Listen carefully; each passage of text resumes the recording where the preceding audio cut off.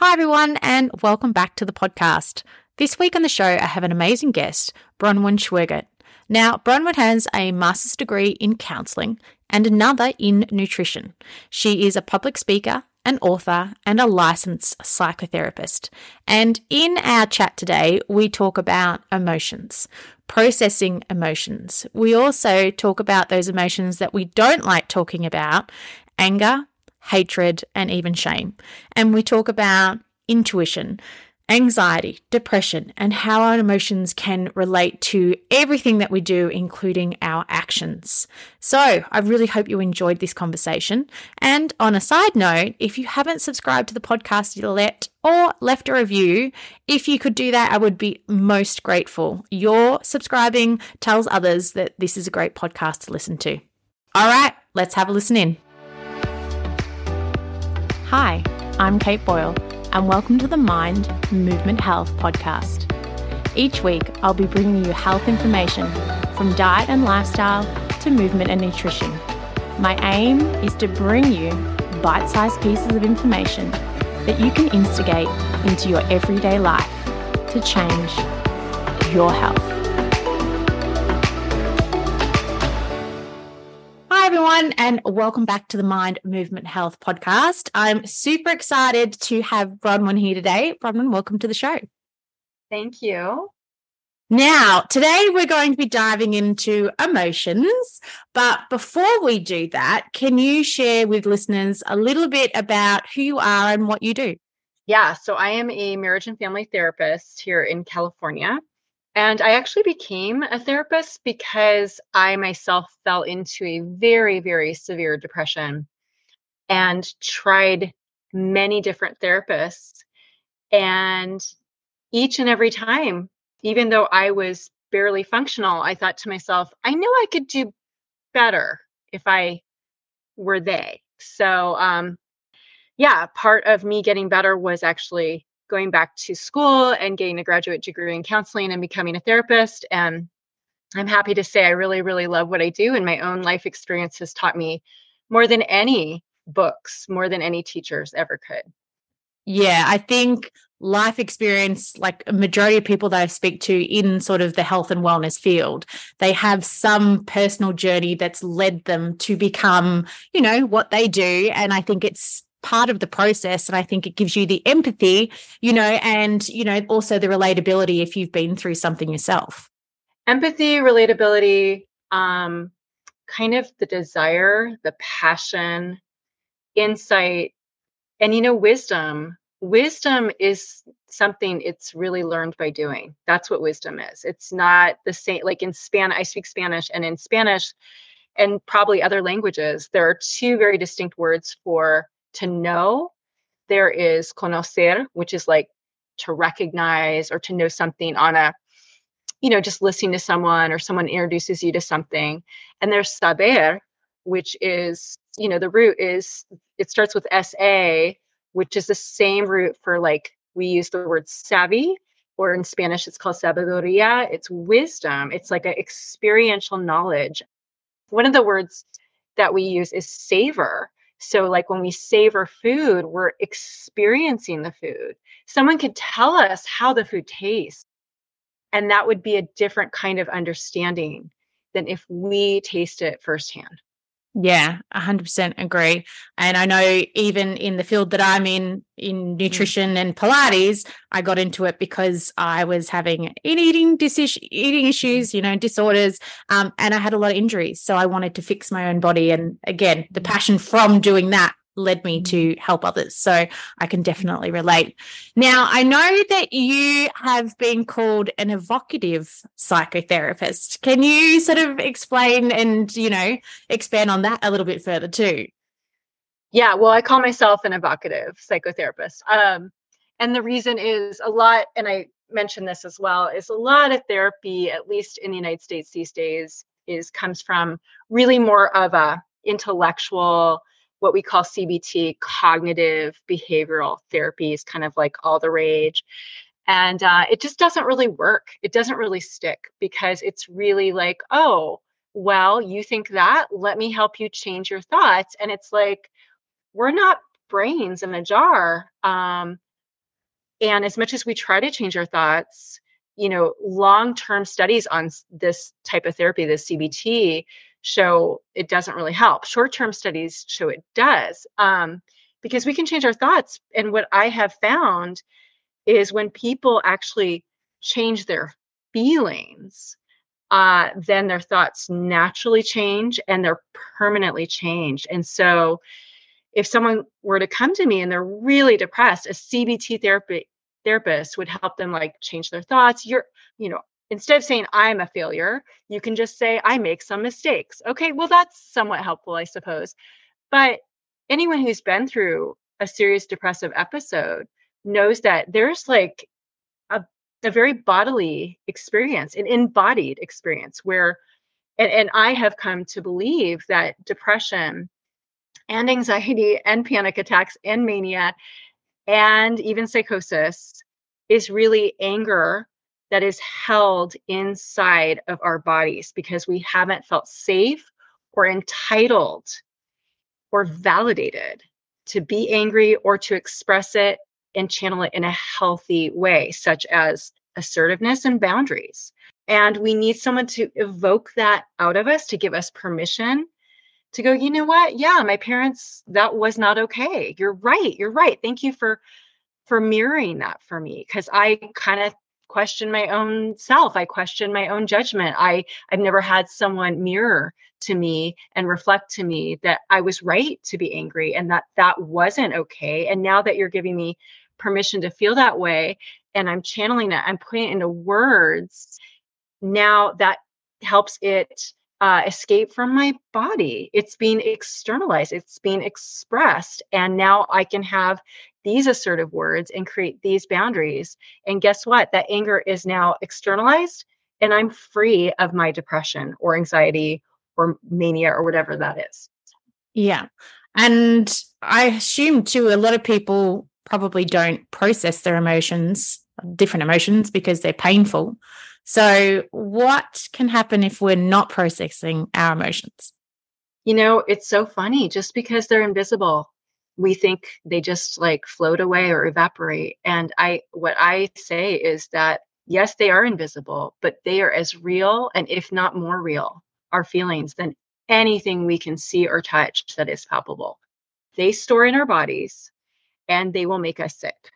And when you say emotions, so yeah, sadness, but most people feel some entitlement to be sad and to grieve. But if that sadness is kind of mixed in with betrayal or abandonment or rage or feeling neglected by that person or hatred, and then we say, I don't want to hate my mother. And what I tell people is, you know what? All humans feel the whole gamut, the whole spectrum of feelings. We're not robots. We're messy. And we absolutely feel feelings like love and hatred towards the same people at the same time, if we're honest, towards everyone. I have women with postpartum depression who are like, I kind of hate and resent my child. I'm like, yeah, me too. And if we're honest, we all do. And when we can put it into words and know that those feelings are just feelings, they're not good or bad, they're not right or wrong, they're not sinful or amoral, they're feelings, they're involuntary. Our actions, now that's important, that we can judge, that we can criticize. Feelings are just feelings. But if we try to stuff them and repress them because we judge them, they're actually more likely to influence and shape our behaviors than less. Yeah. Well, I kind of feel too that, maybe it depends on how you were brought up and what messaging you were given, but it's not okay in a lot of, society to express your anger or, express certain types of sadness or rage. Yeah, but I think, I have my own podcast. It's called Angry at the Right Things. That's how much anger, I like to talk about anger. And what I say on my trailer is, envision anger like fire. A lot of people are deathly afraid because a fire out of control can be so destructive and absolutely kill us and burn down the house. But you take a fire and you put it in a contained space like a fire pit or a fireplace, today in our Western world, we don't appreciate that. But it wasn't until very long that you really couldn't live without one. For cooking, for heating, for lighting, for sterilizing instruments, fire refines and purifies and is absolutely essential when it's contained. So anger, when it's contained, doesn't have to be violent. Even rage doesn't have to be violent. It doesn't have to involve violence or saying hurtful things to punish people. It can just be expressed with someone who listens, who hears you.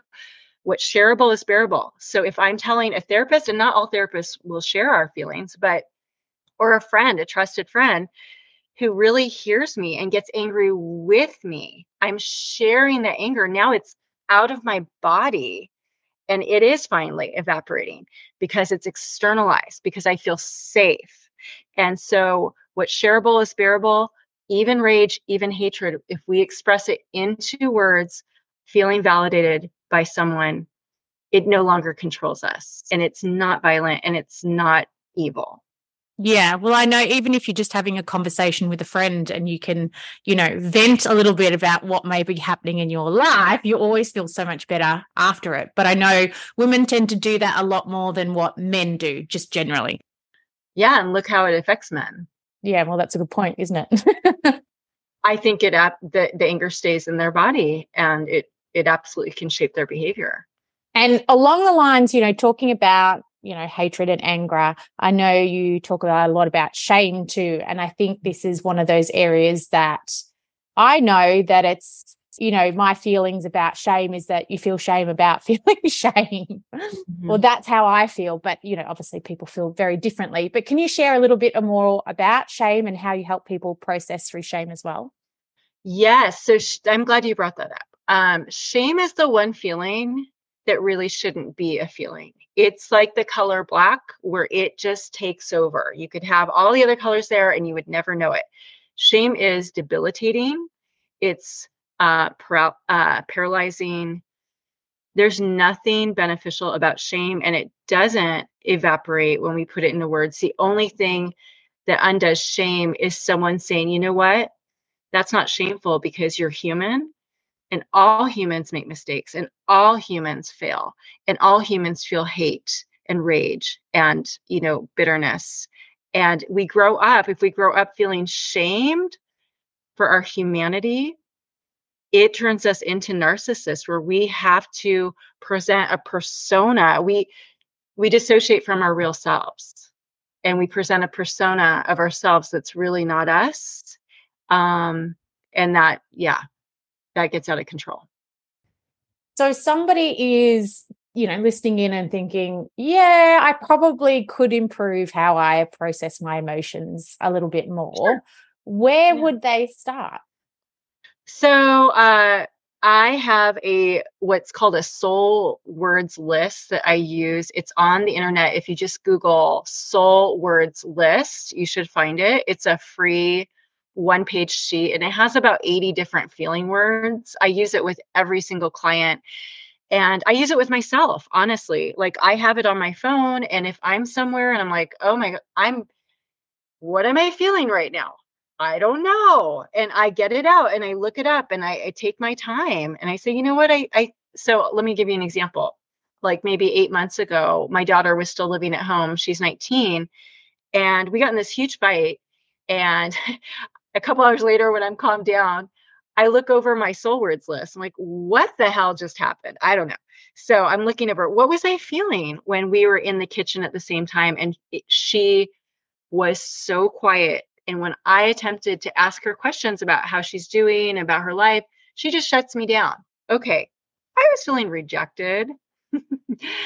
I was feeling really awkward and uncomfortable, because I realized during this time of reflection, and reflection is really key. I know meditation's the huge rage, but I'm not a meditation fan. I'm a reflection fan. I don't think humans need to clear our minds. I think we need to create space in our minds for our thoughts and our conscience and our gut and our feelings to kind of free form, and for us to reflect and introspect and contemplate. So I was doing that after this fight, just kind of reviewing it.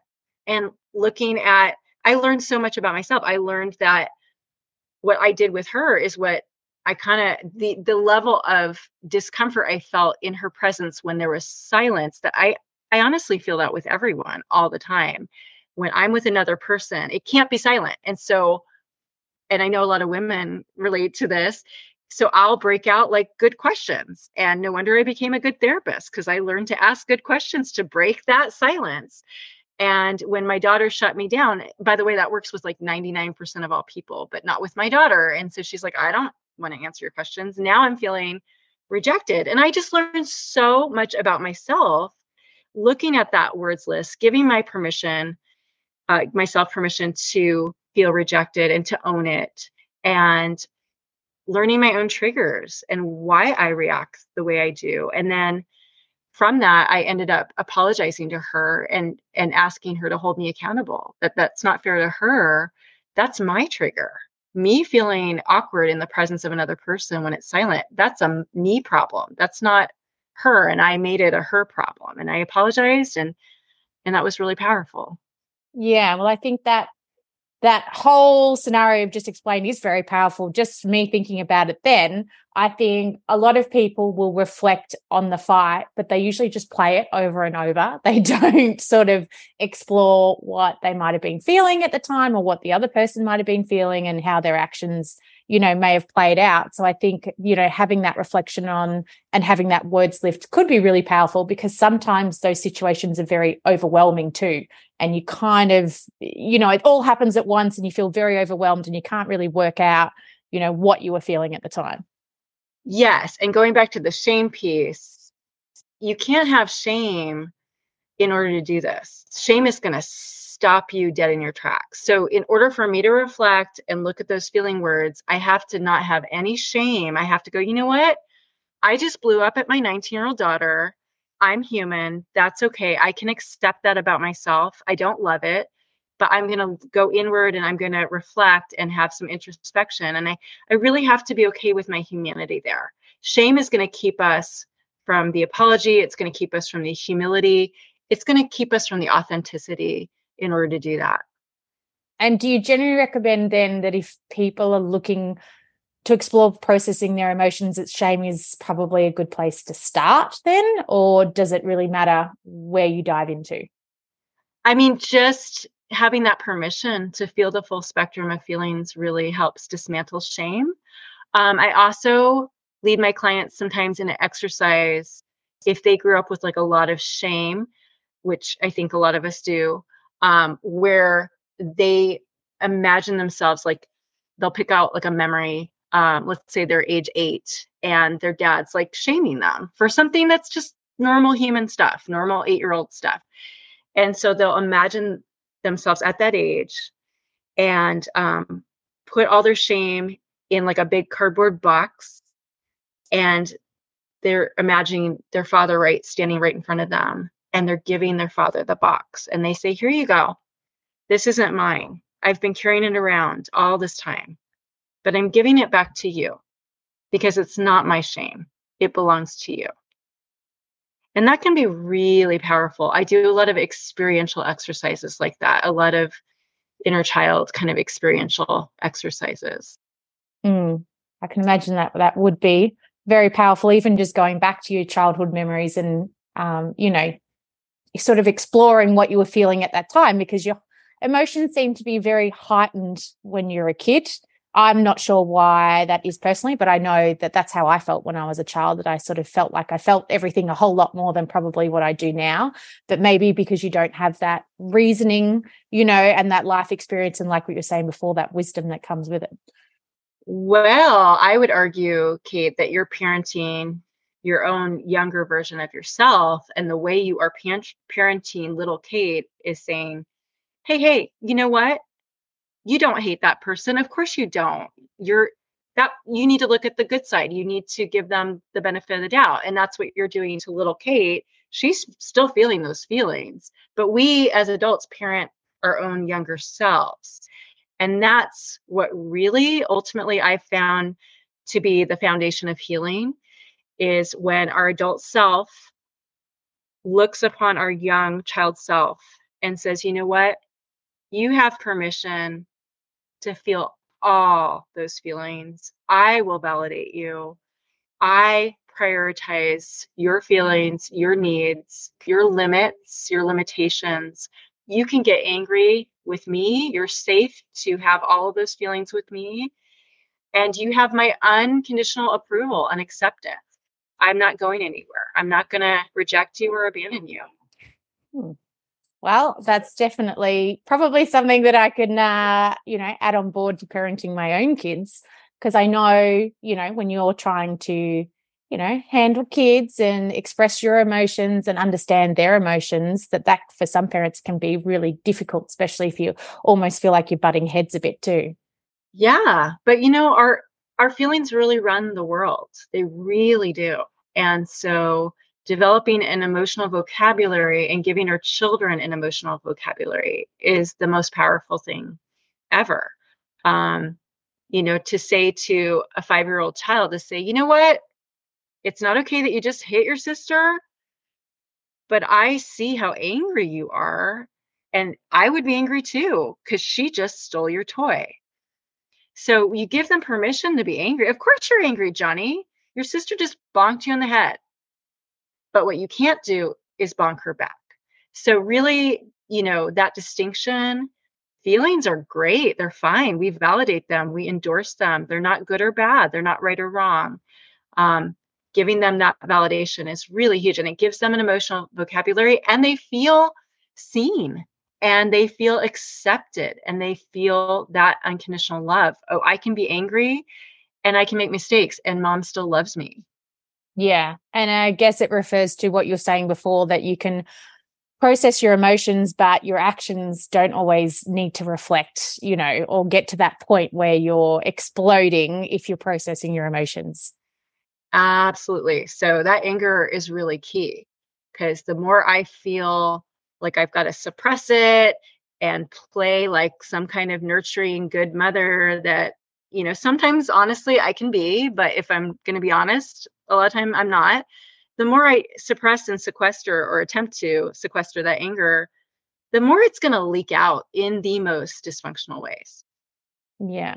And if somebody has past trauma, say from childhood or a previous relationship or something, does processing those emotions, is it different to just say processing what's happening right now in your everyday life? Okay. So give me a little example of. So say you've had trauma as a child and you know that trauma is affecting what you do now in your everyday life. So maybe you were yelled at as a child and now you're yelling at your kids constantly. Are you going back to process the trauma you had as a child, or are you processing how you're acting right now, or is it a combination of the both? Yeah, so it's just funny. So time is like the third dimension, but we humans see it as like, oh, well, that was back then, this is now. But the goal is to be an integrated human, not to compartmentalize ourselves. And part of that is like seeing ourselves as like, I am 5-year-old Bronwyn right now, like integrating myself and being aware that all of me is here right now. That's not something that happened in the past. That like there's no divider there. So to be integrated, to be whole, we really need to see it as all one. It's all affecting our us in the present, absolutely. And also, our earliest memories, our earliest experiences really create a template for us in our brains, how relationships work, how feelings work, how anger works. We call that imprinting, and we hear about it, with babies, the imprint, when they first nurse or whatever. But I mean, that imprint is there for us for life. And really, it's only by our own pausing and reflecting and being able to see that imprint and what it's doing in our present day that we're able to change it. Yeah. And I know, thinking about things previously in the past, even in my own life, I've caught myself a couple of times in situations and hit that realization point that, oh, I'm doing this because I've learned this behavior from, this person. And then therefore that's affecting how I now interact with the next person. So I think that realization is very powerful, but sometimes it's not always, I know sometimes somebody else has pointed it out to me rather than me realizing it myself. But that's totally normal. I mean, I regret so many things I did when my daughter was younger. That's totally normal human. And in fact, if we don't regret, those are the people I worry about. Those are the people that concern me the most as a therapist. Those are the people who never come to therapy and will never come to therapy. The people who are like, nope, I'm good. I've always been good. I always will be good. I refuse to reflect. I refuse to be introspective. I refuse to own these behaviors because I'm just so good. So, I mean, it's hard to admit these things about ourselves, but it's a good heart. It's a really good heart. And to apologize to our children at any age, to say, you know what? I'm so sorry I yelled at you. I was yelled at, and I swore I would never do that to my own kids. And here I am doing it, and I'm so sorry. So that's powerful because that shows our children that mom is good and bad, that mom struggles with anger just like I do, that mom is human. She's three-dimensional. And it models an apology, that apologies are like the best thing ever. Doing that for our children is the most powerful thing we can ever do for them. Oh, that's good. We do that with our girls. We make sure that they apologize to each other. And even when they sometimes don't want to, because they think they're in the right, we still, follow through and say, well, the apology is important. So it's nice to hear that as well. Well, but you need to apologize to them. That's what I'm saying. That's the modeling that they need. Yeah, which I do too. So I definitely am following that as well. Now, what do you want everyone to know about emotions? So if people are just sort of listening in and they're finding this conversation interesting, what would you love them to know about emotions and processing emotions? Well, emotions are not shameful because they're there for a really good reason. We hear people talk about anger management, for example. I hate that term. We don't manage anger. It's there for a good reason. When a light on the dashboard of your car comes on, do you go, oh, I just need to manage this light. It's really annoying. I just got to turn it off. No, it's there to tell you, check under the hood, something is wrong. So anger is not shameful. It's not to be managed. How we channel our anger, of course, is important because, yes, it can burn down a house like a fire and be destructive. But anger in and of itself there's nothing bad about it. It's actually good. It's there for a really legitimate reason. Let's find out why. Let's look under the hood. That's what's important. It's sending you a really important message that something needs to change.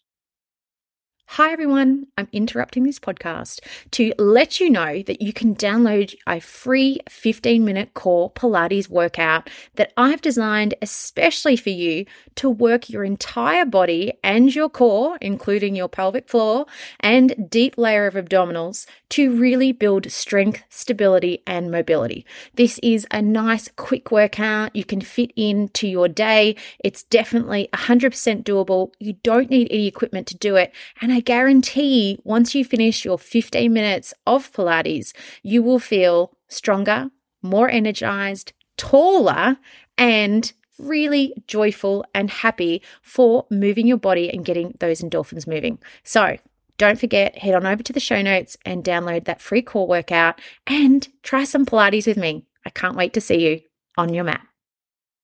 And if people are in a situation where they're like, yes, I know I'm feeling anger right now, but I'm not in a place where I don't have the time right now to sort of delve into and experience that and work through that. Do they work through it at a later stage? Do they see a therapist? What's the process for that?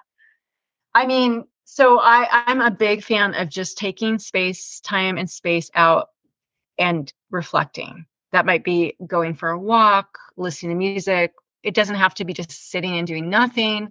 Some of my best epiphanies have been while I've been out running. There's something about being very active and being outside that our brains kind of just really start reflecting. but that reflection piece is really important, regardless of how we do it. And to look and go, okay, I can't look into this right now, but I will look into it because there's something fueling, there's something stoking my anger, and it needs to change. And so that's just crucial, because otherwise it's not going to go away, and it's going to leak out in really dysfunctional ways in and through us. Yeah. And I know you were saying before that a lot of the work you do and, with processing emotions is often linked to anxiety and depression, and there's underlying, can you explain a little bit more about that? Yeah. So I'll give you a really fun example. I talk about this on one of my podcast episodes. So I've had a couple occasions to look back on times where I have fallen into a very steep and very acute depressive episode. One of them, and a couple of them, of course, were when I was around my mom as an adult. And one of them, she did something horrible. And I felt very humiliated and betrayed by her. It was out in public, so I couldn't react. And I didn't feel angry, but looking back, I know that I was. But what I felt is I felt myself sink. I can't even describe it. I felt like I was sinking into a depressive episode so quickly. I mean, it was just like instantaneous. And I felt like the sinking sensation where it's like a big dark cloud. It was like so fast. And I'd had it before with my mom and other occasion, but this time my daughter was present, and she was about 16 at the time, and she witnessed everything happening. And I look over at her, and she's making eye contact with me, and she starts laughing. And I start laughing. And you know what? It wasn't the laughter per se. What it was her laughter, because she didn't need to say anything, and she didn't say anything. Her laughter told me, I'm a witness. I see how crazy your mother is. She is absolutely insane, and I am here validating that right now. And my sinking into that depression, I just came right back out, like just out and free. And because I'd had similar episodes happen in similar ways, the other ones I didn't get out for like a good few days. But this one, it was just her sharing my feelings, validating them with me, made all the difference. I can definitely relate to that. But I think that's so interesting too, on that, currently they're sort of saying that there's an loneliness epidemic, and more people aren't connecting with people in the community, and, we're going online more. And you can see how if we're not having those connections with people, then it will be harder for us to feel validation and to process our emotions and, affect our state of mind, whether or not we become more anxious and things. So I think that's really powerful to think about right there also. Well, yeah. And honestly, again, I'm not a big fan of a lot of therapists, even though I am one, because, I don't know about you, but I have gone to therapists and I've had clients come to me and they're like, oh, I told my therapist about what happened with my mom. And they said, wow. And they defended the mom. And I'm like, oh my God, like it makes it worse. So if you go to someone and you say, can you believe my mom did this? And they're like, well, I can see why she, and now now you're more depressed because now you're even more angry, and it's all internalized. And that person you reached out to, you were vulnerable with, you looked to for validation. Now you feel betrayed and abandoned by them. So I kind of get why people are secluding and sequestering themselves from other people, because that's what we do to each other a lot of the time when we need just a shared experience. Yeah. And I think too, sometimes, people do feel judged when they're trying to share something vulnerable, and they just want you to listen. They don't want you to solve the problem. They just want you to hear them rather than trying to fix things. Absolutely. Yeah, I have lots of talks with my husband about that, even to this day. So do I. But I'm not sure if that's a male-female thing or what, because I'll often say, he'll be, well, just do this or just do that. Or, then you'll stop complaining. And I'm like, I'm just trying to share my frustration. I don't want you to fix it. This is just a way of me to process what's happening too. Well, I think it stems from, another memory I have. So when I first fell into that really dark, depressive episode that galvanized me to go to school and become a therapist, we had just relocated about an hour and a half away. And I came back to visit my hometown, and a good friend of mine, I started crying, and a good friend of mine, she's like, no, no, no, no. Don't cry. Don't cry. You have two homes now. You have two homes. And, it just made me feel worse when she did that, to be honest. I knew her intention was good, but here she is telling me, don't cry. What I need, the reason why I cried for that short window of time I was with her is because she was one of the friends I missed so desperately when we relocated. And now I'm in her presence. And what my body needed to do is just cry. What I needed from her is her to look me in the eye and say, Bronwyn, I hear how sad and lonely you are and how hard this move's been on you. And I don't blame you for crying. And I just want to give you a hug right now. And yet we don't do that. I think in part because we think it's going to make it worse for people. Like, oh, now Bronwyn's going to cry buckets for the next 5 hours. I don't know. But it makes it better, not worse. And yet I might cry more for a few minutes, but now I feel better. I feel relieved. Our tears are loaded with cortisol, which is a major stress hormone. And a hug, that gives me lots of oxytocin. I mean, there's biological reasons that I feel a lot better when I get that. But if we feel responsible for other people's feelings, we can't do that.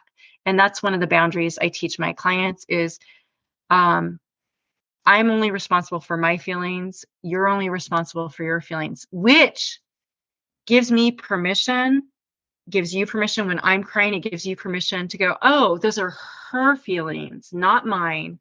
I don't need to manage them by talking her out of them or telling her not to cry or trying to convince her how great things are actually. I can allow her to have her feelings because they're hers. And I can share them with her. I can enter into her sadness with her. Yeah, I think that's a great lesson that we can probably all think about, because I think, if somebody is crying, it can sometimes make people feel uncomfortable because they don't know what to do. So then they just try to comfort them in a way to hope to get them to stop crying. So then they don't feel as uncomfortable with the crying. But like you said, when you cry, you feel so much better after having a cry and just letting it out. That I think that as the listener or the person supporting, you just need to be there and let them cry, know that you're there with them, even if it's, by a hug or holding their hand or whatever it may be. Yeah. So if you start crying and I say, you know what, Kate's sad, those are her feelings, not mine. I'm not responsible for her feelings. I don't have to talk her out of them. I can give her permission. I can just sit there and go, yeah, I see how sad you are. I'd be sad too. And we put so much pressure on ourselves. Like, oh my God, she's crying. I have to stop her from crying. I have to talk her out of her sadness. Like, what do I say? How about nothing? How about I don't know what to say? That's a great thing to say. I don't know. If you tell me that your dog just died and you're crying, I can say, oh, crap. That sucks. I don't even know what to say. And that's a wonderful thing to hear. Someone say, I don't know what to say, because that validates. There's really no words for that. There's really nothing for you to say. And I know if I'm the one that's crying, I'll often feel embarrassed for crying in front of somebody else because I think, oh, it's going to make them feel uncomfortable. Now I feel uncomfortable because I'm crying in front of other people. But I think, as the crier, you just have to just let it out. But see, you're not responsible for their discomfort. That's on them. Those are their feelings. They belong to them. You are only responsible for your feelings. So yeah, it does make some people very uncomfortable. That's not your business. Your business is to feel better and find those few people who can comfort you and see you and validate you. Yeah. Well, on the rare occasions it has happened, I've still felt better, and it almost creates a bond between you two because you have been vulnerable in their presence. Vulnerability is hard to do, but it is the most life-affirming, bonding experience if someone can meet you there. It's just, I think, again, it's one of those areas that people can struggle with too, being vulnerable with other people. I mean, we're human. If we choose not to be, then we feel like this aloneness even around other people. We feel very alone. It's human to be vulnerable and share feelings, but we have to discern for ourselves who's a safe person, because certainly not all people are safe people. Yeah. And they have to earn our trust to be a safe person. Okay, good, because that was my next question. How do people work out who is the safe person to do that with? Yeah, so give me a question for that, because I mean, I think where I'm at right now, where I stand on that is people are continuing to always have to earn my trust. Like, I've had a friend for 40 years that I have looked back on and reflected on and said, you know what, I actually don't trust you. And I've recently ended the friendship. So when we reflect, I think that's really important. We look back and we go, you know what, that was untrustworthy. That was kind of weird. That was kind of snaky. I don't think it's worth it being your friend, because I don't feel safe to be around you. I often too have intuitions about people, and maybe it's reading the situation, or do you know what I mean? It might pop up in conversation and I'm thinking I could share something vulnerable right now, but there is something that holds me back usually. Not just, I'm just saying it can happen. And it's usually something in me, like my intuition saying, this is not the right place right now, or it just doesn't feel right. Okay, well, I'm curious, what about your intuition tells you what that's like for you? Like, do you feel it, or yeah, tell me more, because I'm a huge believer in intuition. Like, your gut knows. Well, usually I feel it physically, so I feel it in the pit of my stomach that it's not the right, it might not be the right person or the right time. But yeah, I just get a feeling in my stomach that's like, no, not right now. Okay, so you feel it in your stomach. Okay, this is so interesting. The ancient humans, until the last, I don't know how many hundreds of years, didn't really pay attention to this organ in our head. They really paid attention to their gut, to their chest area, to their visceral area, to their throat. I mean, they really believed that our brain, so to speak, our mind, our heart is really here. And I really am a big believer that Westerners are really missing out, because I see that all the time with my clients. Like, they're like, I just had this feeling in the pit of my stomach and I did it anyway. And man, do I regret that. I'm like, yeah, you're overriding your gut. Our gut is like brilliant. It hasn't been, brainwashed like our brain. So, but so for you, was that like when someone wasn't making eye contact, or when you heard like a certain tone of their voice? And it's probably been a multitude of things, but like, what comes to mind where your gut felt that sensation? Tone of voice is a big one. And then, because I've had it with a few clients too, where I can feel it straight away that this is not the client for me. Sometimes it's the way they say things just in conversation. It might be what they're saying and how they're saying it, with the tone.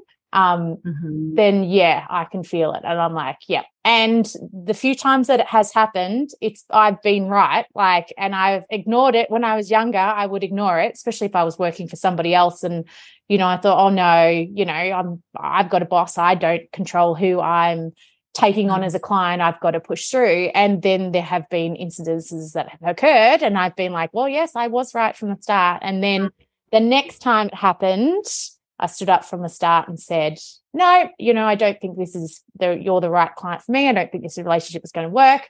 And I felt so much better once I said that straight away. So, yeah. I love that. So they were people who were very unsafe, I'm gathering. Yes, but they hadn't actually done anything unsafe. The first person did lead to doing something unsafe. The second one, my body had that same feeling. So I stopped before we progressed any further. Oh, okay. Good for you. So you really caught on fast. Yeah. Yeah. And I will say with these two examples were male clients. I've had it in a different way with a female, but not in that almost predatory sense that these were in those situations. So I sound like a granny here. I'm 52, but the older I get, I mean, the more I believe in the wisdom of really listening to our body, listening to our gut, listening to our feelings, listening to our conscience. And I say that because, I mean, I have heard so many horror stories of really people who are professionals, like doctors, being unsafe people that you really want to trust, that have all the accolades, that have jumped through all the hoops, that have all the licensing, being unsafe. And I'm sure you've had a story or two that you've heard as well. So yeah, we really do.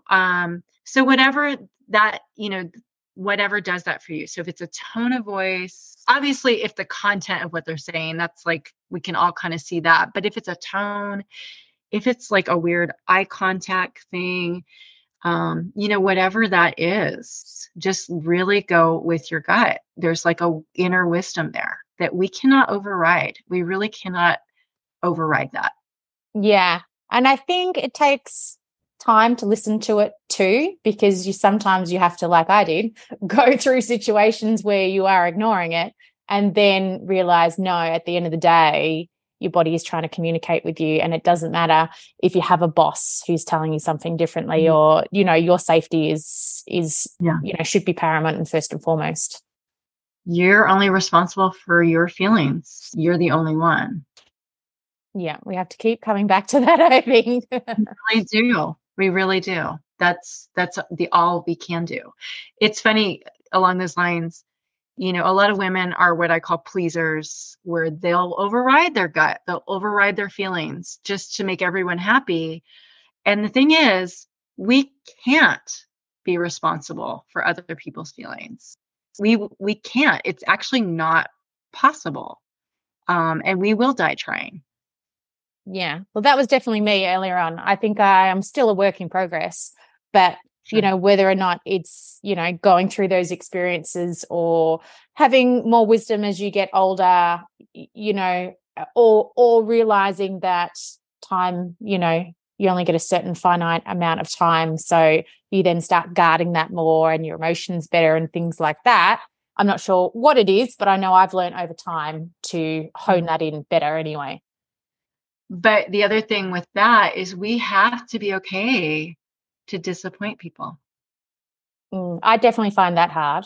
I will still always try to follow through, but I'm better at saying no from the outset so that I avoid disappointing those people, closer to the date. I'd rather be upfront with them now. Yeah. Well, I gave a talk on parenting to a bunch of mothers of young children. And I basically say, that the job of the parent is to accept the inevitable disappointment that our children will bring us every day of our lives. If we're honest, those feelings of disappointment are ours. They belong to us, not the child. And it's our job to accept them and not try to put them on the child to not disappoint us. And the job description of a child is to disappoint the hell out of us. That's their job description. And if they can disappoint the hell out of their parents and still feel loved and accepted by us, then they're going to grow up with the ego strength to say no whenever they need to say no, whether that's up front or later on. They're going to have the ego strength to walk away from the abusive partner, to walk out of the abusive job. they're going to have the ego strength to do all those things because they are okay. They know that they are only responsible for their feelings and no one else's, and they're okay to disappoint everyone else. Yeah, I think that's a really powerful message that everybody can definitely take away. Now, before we wrap up, I always ask my guests if there was one thing that a listener, after listening to today's podcast, could walk away and instigate straight away, what would you suggest? Goodness, one thing.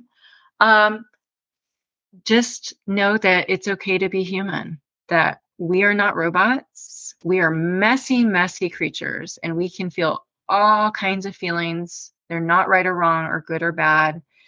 And the only feelings that we are responsible for are our own, which means we have to reflect and know what we're feeling in order to be responsible for those feelings. Yeah. And I think reflection is a big piece. We probably don't take enough time to reflect on our emotions and how we're feeling. Yeah, we focus a lot on meditation these days. And like I said, it's not bad, but like we don't need to clear our mind. We need to like gaze and just let things kind of free float up to the surface and take time to parse through it all. Yeah. Well, I was listening to a podcast recently and they were talking about, a moment in time, and that we have 3 experiences of that moment, in the sense that we anticipate the moment, like they were talking about a holiday. So you anticipate the holiday, then you live the holiday. That's the second point. And then you reflect on the holiday. So all these moments in time, we have these 3 points that we will look at them, but sometimes we anticipate a lot, we experience it, but we never reflect on it, or vice versa. So exploring those 3 points can be really powerful. Yes. And we humans tend to mess all of that up because we idealize the holiday. Then when we're actually having the holiday, we're like, oh man, this is nothing like I thought it'd be. And then we reflect back and, it's funny what we do. Yeah, we definitely change things, don't we? And I think that anticipation, we can often build it up to be so big and then be disappointed when we're actually living the moment. I agree. Yes. Okay. So where can listeners reach out and connect with you, Bronwyn? So I just have my podcast. I would love for everyone to hear more on all of this. It's Angry at the Right Things, wherever you find your podcast. Perfect. So we'll link that up in the show notes, and we'll also link up the emotion sheet as well in the show notes, and your contact details too. So thank you so much for coming on the podcast today. You're so welcome, Kate. Thank you. Thanks for listening in to the podcast. Please hit subscribe to be updated for each time we release a new podcast.